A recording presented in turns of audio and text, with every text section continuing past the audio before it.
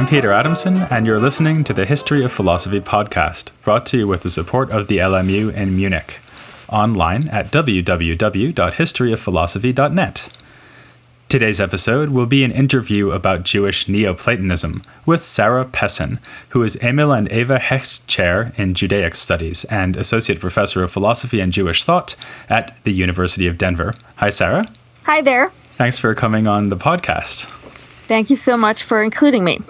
I guess the first thing I should ask you is, who are the Jewish Neoplatonists? So I've said a little bit about Jewish philosophy already in the podcast series, and I certainly talked a lot about Neoplatonism. I did mention one philosopher already early on, who's pretty clearly a Jewish Neoplatonist, Isaac Israeli, and more recently another one, Ibn Gabirol. Do you see them as the two leading Jewish Neoplatonists? Yes, absolutely. I think people use the expression Jewish Neoplatonist to sometimes talk of other thinkers, but I would definitely say that Isaac Israeli and Solomon Ibn Gabirol really encapsulate, I think, what that term best means. I might also include Abraham ibn Ezra, and Abraham ibn Chazdai also bears in some of his works, some elements that might include him as well. But those, I think, again, Israeli and Ibn Gabirol would probably be my two main choices. I'll probably get on to talk about Abraham ibn Ezra later on. Do you want to just say a little bit about Ibn Chazdai? Because I haven't mentioned him yet. Ibn Chazdai's work, again, not all of it would be, I think, categorizable as Neoplatonic. And again, in some of the writing, there are some encyclopedic elements where folks seem to be just sort of recounting things. So it's hard, again, to know whether to include him fully in a Neoplatonic tradition. But in his work, The Prince and the Ascetic, he has aspects of what is sometimes in the scholarship referred to as Ibn Chazdai's Neoplatonist, is kind of seen as a common source of some kinds of materials that one finds in, for example, Isaac Israeli, in Ibn Gabirol, and Ibn Chazdai. These are elements that have certain pseudo-Empedoclean rings to them, and so for that reason, one can categorize some of his work, at least, as having some Neoplatonic elements. You just mentioned the Pseudo-Empedocles, and that's a source for Neoplatonism among Jewish authors that I mentioned in the last episode. But could you maybe just go over that again for the listener and talk about some of the other Neoplatonic sources that these authors were drawing on? It is difficult, I think, not just with Jewish Neoplatonic texts, but in reading through ancient and medieval writings, it is sometimes difficult to see exactly and figure out exactly what the sources are. But for these Jewish Neoplatonists, some of the traditions that seem to be at play are the Kalam fi Macht al-Khair tradition, or the Liber de Causis tradition, theology of Aristotle materials, which in scholarship on Jewish Neoplatonism, there's discussions of a longer and shorter versions of theology of Aristotle, and then broader Arabic Plotinus materials. You see hints or references that look like they're coming from Brethren of Purity materials, even some discussion of the Ghayat al-Hakim, so the Picatrix tradition in Islamic world, Pseudo-Empedoclean source or sources, which is not entirely clear what exactly that tradition is or whether there are more than one, but certainly some materials that come up in Ibn Gabirol's work are attributed by his Hebrew translator, Ibn Falakera, to have been Empedoclean in nature, and we certainly find attribution of certain similar ideas in other Islamic sources that are attributed to Empedocles. So again, it's unclear what connection, if any, this has to Empedocles, and it's also of interest that there are differences in what seem to be the Jewish and Islamic versions of Empedocleanism, which are, again, pseudo-Empedocleanism, so that's a whole separate topic. But again, it's not entirely clear what exactly this tradition or traditions are, but it seems that, again, there are certain shared elements that are referred to as having these pseudo-Empedoclean overtones. And then it certainly seems that they're reading a variety of Islamic and Jewish theological, mystical, and philosophical traditions of the time. And of course, also in the case of the Jewish Neoplatonists, also a familiarity with Jewish scriptural and rabbinic writings, as well as potentially some knowledge of certain Jewish mystical traditions. In the case of Ibn Gabirol, there seems to be a familiarity with some of the language, at least that we find in Sefer Yetzirah, the Book of Formation. And so, again, certain familiarity, certainly with certain Jewish mystical trends. I guess a lot of those materials, in a way, are what we would expect. So the theology of Aristotle is just the Arabic version of Plotinus. The so-called Liber de Causis, or Book of Causes, is just the Arabic Proclus. But Empedocles is a pre-Socratic philosopher and doesn't really have anything to do with Neoplatonism, at least not apparently so. So could you explain how it came to be in the Arabic tradition that Empedocles was associated with this sort of Neoplatonic doctrine? So again, the exact nature of what kind of a lineage this tradition or traditions has is, I think, not so clear. So it's not as if I don't intend to suggest some kind of a clear-cut answer here. But we do find in Islamic materials reference to Empedocles in terms of a doctrine of love and strife, and that seems connected up with what one might more generally think of as broader Pythagorean and Neoplatonic themes of limit and unlimit. That might be a bit of a summary way of putting it, but in some conceptual way, that might be one way of thinking of a connection. Ibn Gabirol himself does not mention Empedocles. His Hebrew translator suggests that there is some Empedoclean element here. So Ibn Gabirol himself doesn't identify that, but what seems to be shared in both the Jewish and Islamic traditions, which is being referred to as by scholars as a pseudo-Empedoclean tradition, is a notion of what is in Arabic al-unsur al-awwal, which is sometimes translated as first matter or prime matter, and which I prefer to translate as grounding element. And in the Islamic case, in the Islamic case, there is additionally reference in those conversations to love and strife, whereas in the Jewish cases where this al-unsur al-awwal is discussed, there seems rather to be, at least in the case of Ibn Gabirol, an emphasis on the relationship of form and matter as the kind of dyad that is being discussed. Right, so it's like the Islamic tradition's a little bit closer to the real Empedocles, as it were. In as much as the terms love and strife come up, yes, it seems a clear link. So it seems like there's an obvious question here. So you've said that they're drawing on these Neoplatonic texts. You've said they're drawing on rabbinical literature and scripture. And someone might look at that and think, well, isn't the very term Jewish Neoplatonist a contradiction in terms? I mean, isn't there a problem of reconciling Neoplatonic texts, which often come from a pagan background, with the monotheistic revelation of Judaism? The way I think of that has to do with a broader question about what is Neoplatonic methodology, or to put it in another way, for those thinkers who we would accurately be describing as Neoplatonic in their spirit and in their way of thinking, what is it that they think that they're doing, and what is it that they think something like a scriptural text, the Torah, is doing, or other scriptural writings in Judaism? I think from a Jewish Neoplatonic methodological perspective, these thinkers do not view scriptural texts as literal, nor do they view Neoplatonic metaphysics as literal. So when one opens up this kind of methodological space, the most important texts are not literal. They do not denote spatio-temporally or historically. They're not used simply to refer to things in the way that ordinary language is used to refer to things.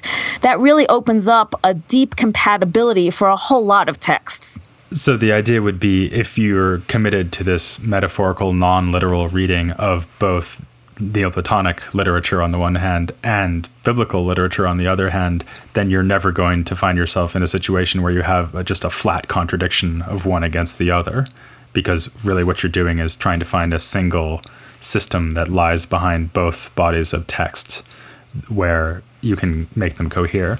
But it still seems like there must be philosophical doctrinal issues where the two belief systems would come into tension, right? So the obvious one, I suppose, is the contrast between a creation-based religion and an emanation-based metaphysics in Neoplatonism. And certainly that's something that was already felt to be a tension in late antiquity, because some Christians actually criticized Neoplatonic philosophers for saying that the world comes to be out of the first principle necessarily like a light shining forth or water pouring forth from a fountain. do the Jewish Neoplatonists not see that as a problem? So I think it's interesting from two perspectives, both in terms of thinking the possibilities of what Jewish Neoplatonists think about emanation itself as potentially, and I'll use the word pious.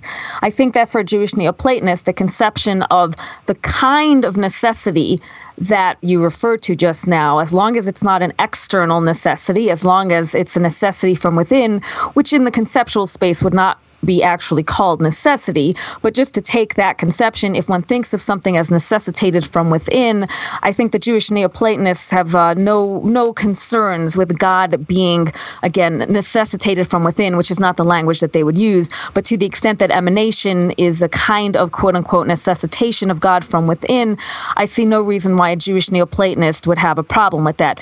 Quite frankly, I don't see any reason why various religious thinkers or other Jewish thinkers who are not Neoplatonists or other thinkers who are not Jewish, who are religious, would have a problem with that, but that's a side point. But I actually don't understand that at all, but okay, side point. But I certainly don't see any reason for the Jewish Neoplatonists to have a problem with that. On the other hand, so that was from the perspective of thinking about what they might think of emanation as a concept. From the other perspective, it's for, what do they think the opening words of Genesis mean, which presumably for certain religious thinkers, Jewish or otherwise, are fueling some sense that emanation and this kind of, system of thought of emanation and other Greek ideas would be impious. Again, I'm using that word to try to convey a certain idea there. Well, not only for Jewish Neoplatonists who might have a more open methodology for reading texts, but even for the tradition within Jewish rabbinic readings, and certainly within Jewish mystical readings, and even within various Jewish philosophical readings, there are so many different ways that Jewish thinkers read the opening words of Genesis that, again, I don't see any reason to think that a Jewish Neoplatonist would start off even with any sense that the Genesis text tells me something about creation, and therefore emanation will be competing with it in one of two ways. First of all, the opening words of Genesis in various rabbinic traditions are not even about cosmogony at all. So the opening words that are frequently translated as "in the beginning" in a popular Jewish reading, which again, it's not as if Ibn Gabriel or Isaac Israeli comments on this directly, but just to think about this for Jewish thinkers who are familiar with rabbinic readings, a rabbinic reading of that text has "in the beginning" is translated as "for the first," which is seen as referring to that the world was brought about for the sake of the people Israel. The details aside, the point is that it's not seen as a claim about cosmogony beginnings. The other piece is that in Jewish mystical sources, that text is being read as very much a text about emanation, specifically of a Jewish mystical variety. Again, from various perspectives, I don't see any reason to think that a Jewish Neoplatonist would be too worried about a so-called creation versus emanation debate. So we might say that both on the philosophical side and on the textual side, there's no problem, because on the philosophical side, they're quite happy for the universe to proceed necessarily from God anyway. And on the textual side, they don't think there's any proof text in Genesis or anywhere else, presumably, that tells you that the universe doesn't proceed necessarily from God. So it's all fine. Right. It's not as if either of them say this per se, but I see no reason conceptually and methodologically, as on the part of scholars today, to assume anything different than that. Well, so here's an argument against you then, just to play devil's advocate. Ibn Gabriel makes a big deal about divine will and talks about how even universal matter, which seems to be the sort of most general or highest principle in his system, comes forth from God because it's willed. And one obvious way to understand the will, the way that someone like Al-Ghazali would understand it at least, is that you're only willing something if you could have refrained from doing it. So if the universe is willed to come forth from God, we might think that then these Jewish Neoplatonists must be committed to the idea that the universe is contingent rather than necessary. So this notion of divine will that you find, for example, in Al-Ghazali, that you definitely find in various Jewish thinkers as well, this notion of al-ikhtiyar as kind of this choosing between alternatives. It is interesting that in Avicenna's own writing, he actually takes on that particular term, and actually not only the term creation, but actually at one point the term al-ikhtiyar, and this is from John Hoover's writings, has brought this to my attention, talks about that term in a way that's consistent for Avicenna with emanation, so that within the Islamic philosophical tradition itself, there is a precedent for not only a general notion of will, but even this al-ikhtiyar, this choosing between alternatives language, to conceptually use it in full alignment with emanation.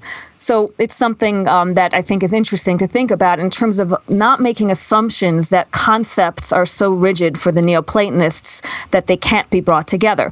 Similarly, in Plotinus himself, although he uses a more broad term that's not necessarily the term that chooses between alternatives, but still he does talk about divine will. That's not a key theme, but he uses the term will as well. So again, conceptually, for us to keep our minds open as to how Neoplatonists themselves use the term or the concept of will.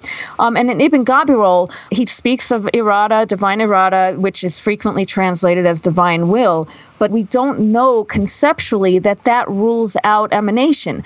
Just as we see in Avicenna. Avicenna speaks of creation, of al-ikhtiyar, and of emanation in one breath. And there's no reason to think that Ibn Gabirol or any Jewish Neoplatonist cannot also speak in one breath of terms like divine irada and speaking of creation and of holding fully to an emanationist conception of the world.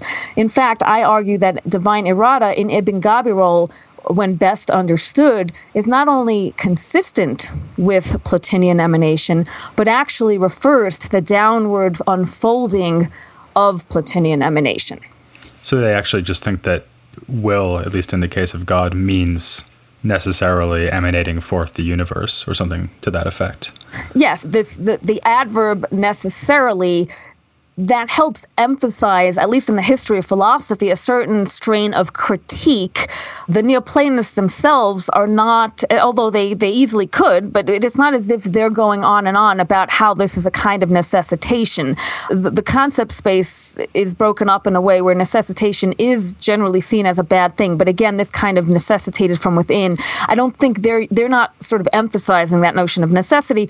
But yes, certainly the idea of what we might describe as a necessarily emanating divine source for Ibn Gabirol, I would certainly say is consistent with and is in fact exactly what he means by the divine irada, the divine will.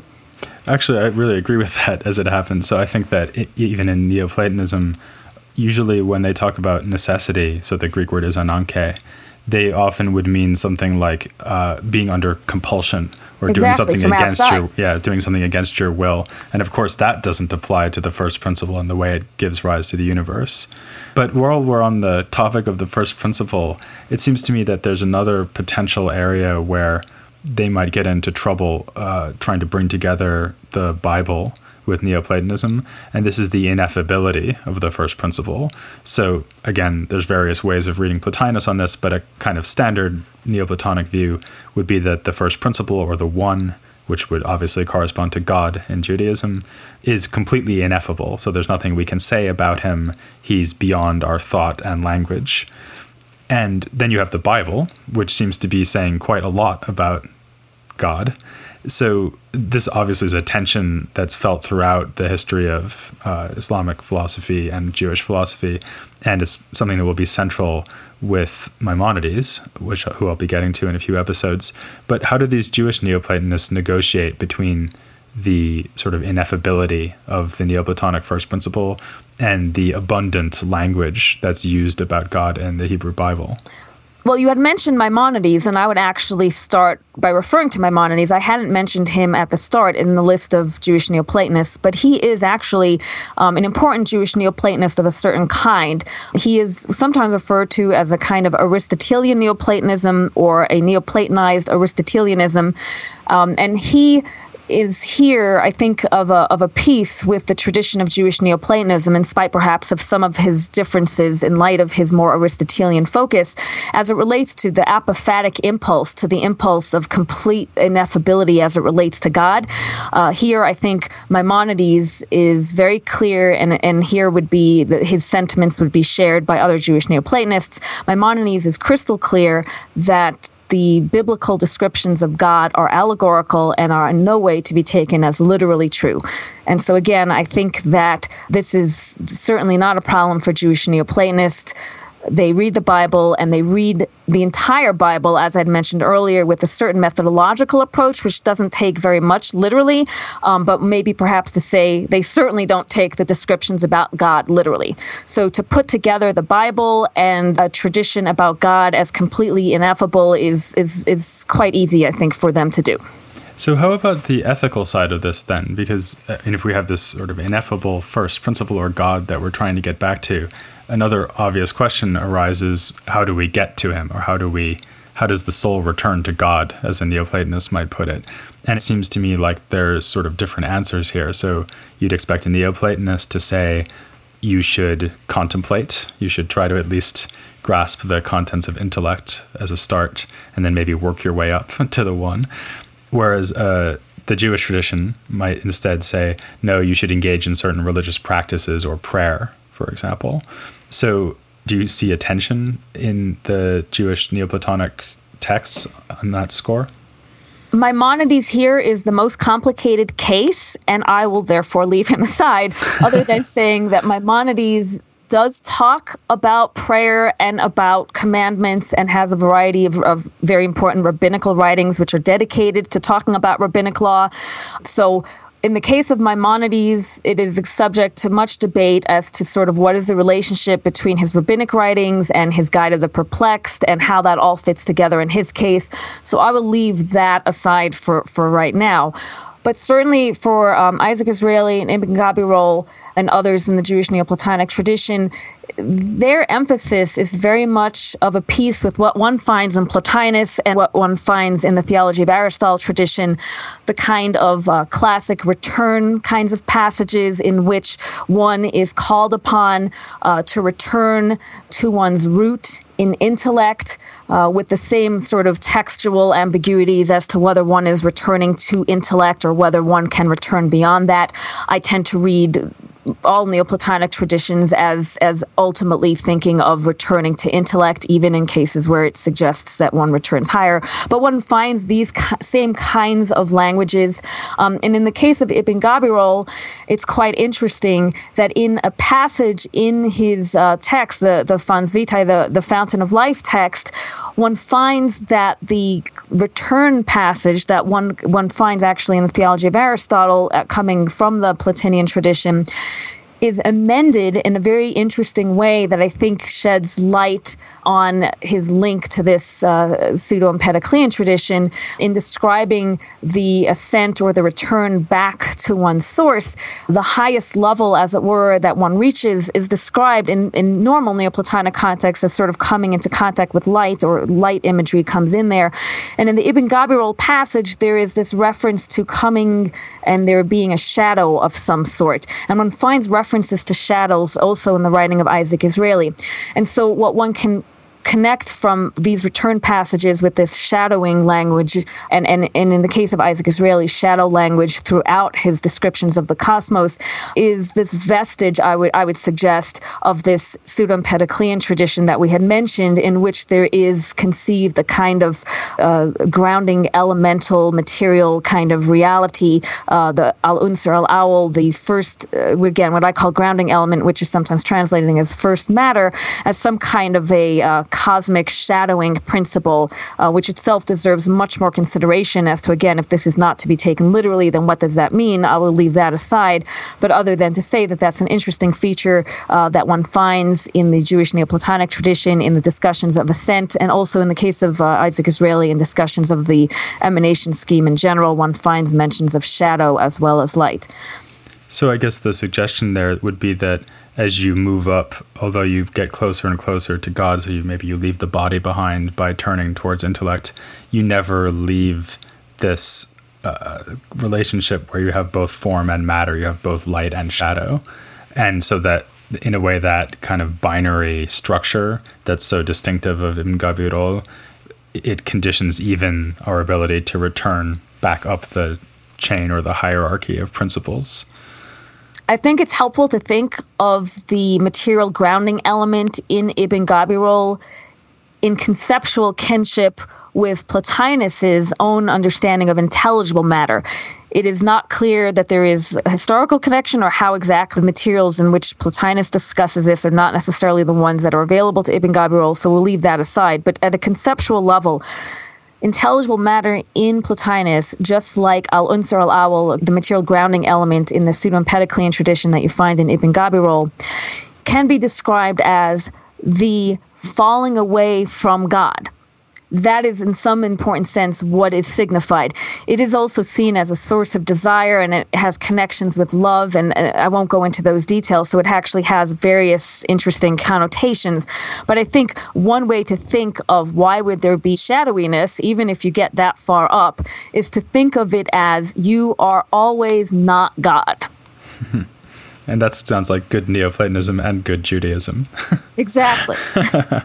Right. So actually, I mean, I think a lot of people have a very different reading of Ibn Gabirol, right? So a standard view of him would be, oh, he's read some basic Aristotelian metaphysics, right? Maybe he's read the categories and the physics or whatever. And so he's thought, oh, okay, I see. So Aristotelian substances are matter and form, and the intellect is a substance, so the intellect must be matter and form. And he kind of blithely then applies this matter-form structure to intellect. But it sounds like you think he's actually sort of putting his finger on something much deeper that's always been present in the Neoplatonic tradition. Absolutely. And I sometimes refer to the reading that I think you're correct to say is sort of the standard reading of Ibn Gabirol. I often refer to that as Aristotle gone bad, which is that exactly. He takes Aristotle, Aristotelian hylomorphism, and he just doesn't get it, and he just applies it to intellect. And as if that's his reasoning, either that he has no reason or he got it wrong and didn't understand it. And, neither of those is a very compelling account. So when one looks at the Pseudo-Empedoclean tradition and how it connects with Plotinus, I will leave aside. I mean, it doesn't seem clear that the material on intelligible matter in Plotinus is necessarily what's remaining in Arabic. So it's not clear exactly how to make this connection historically, but certainly conceptually, there seems to be such a strong similarity that in the conversation of al-unsur al-awwal is a deeply Neoplatonic insight about the origin of all beings in not being God. Right, and in being therefore being potential in some way and having to become something else, like by grasping intelligible objects and so on. Right, so that's the idea of intelligible matter, is that first you have a material or potential aspect of intellect, which then becomes actual when it grasps all of the forms. And I think the way that Plotinus describes it, again, conceptually is more vibrant than just speaking of potency, and this is how I like to think of it in Ibn Gabirol as well. But certainly that what you said is correct, but just to think of the way that Plotinus describes the moment, as it were, outside of the one, this first moment of unfolding as a kind of deep expectancy, the moment in which that which is not God first desires towards God. I think that sort of is how I talk about how Plotinus thinks of intelligible matter. And so again, that's not inconsistent with thinking in terms of potency, but I do think there's this kind of, as I like to refer to it, a deep expectancy or a desire towards God, which initiates the unfolding to begin to go further, as it were.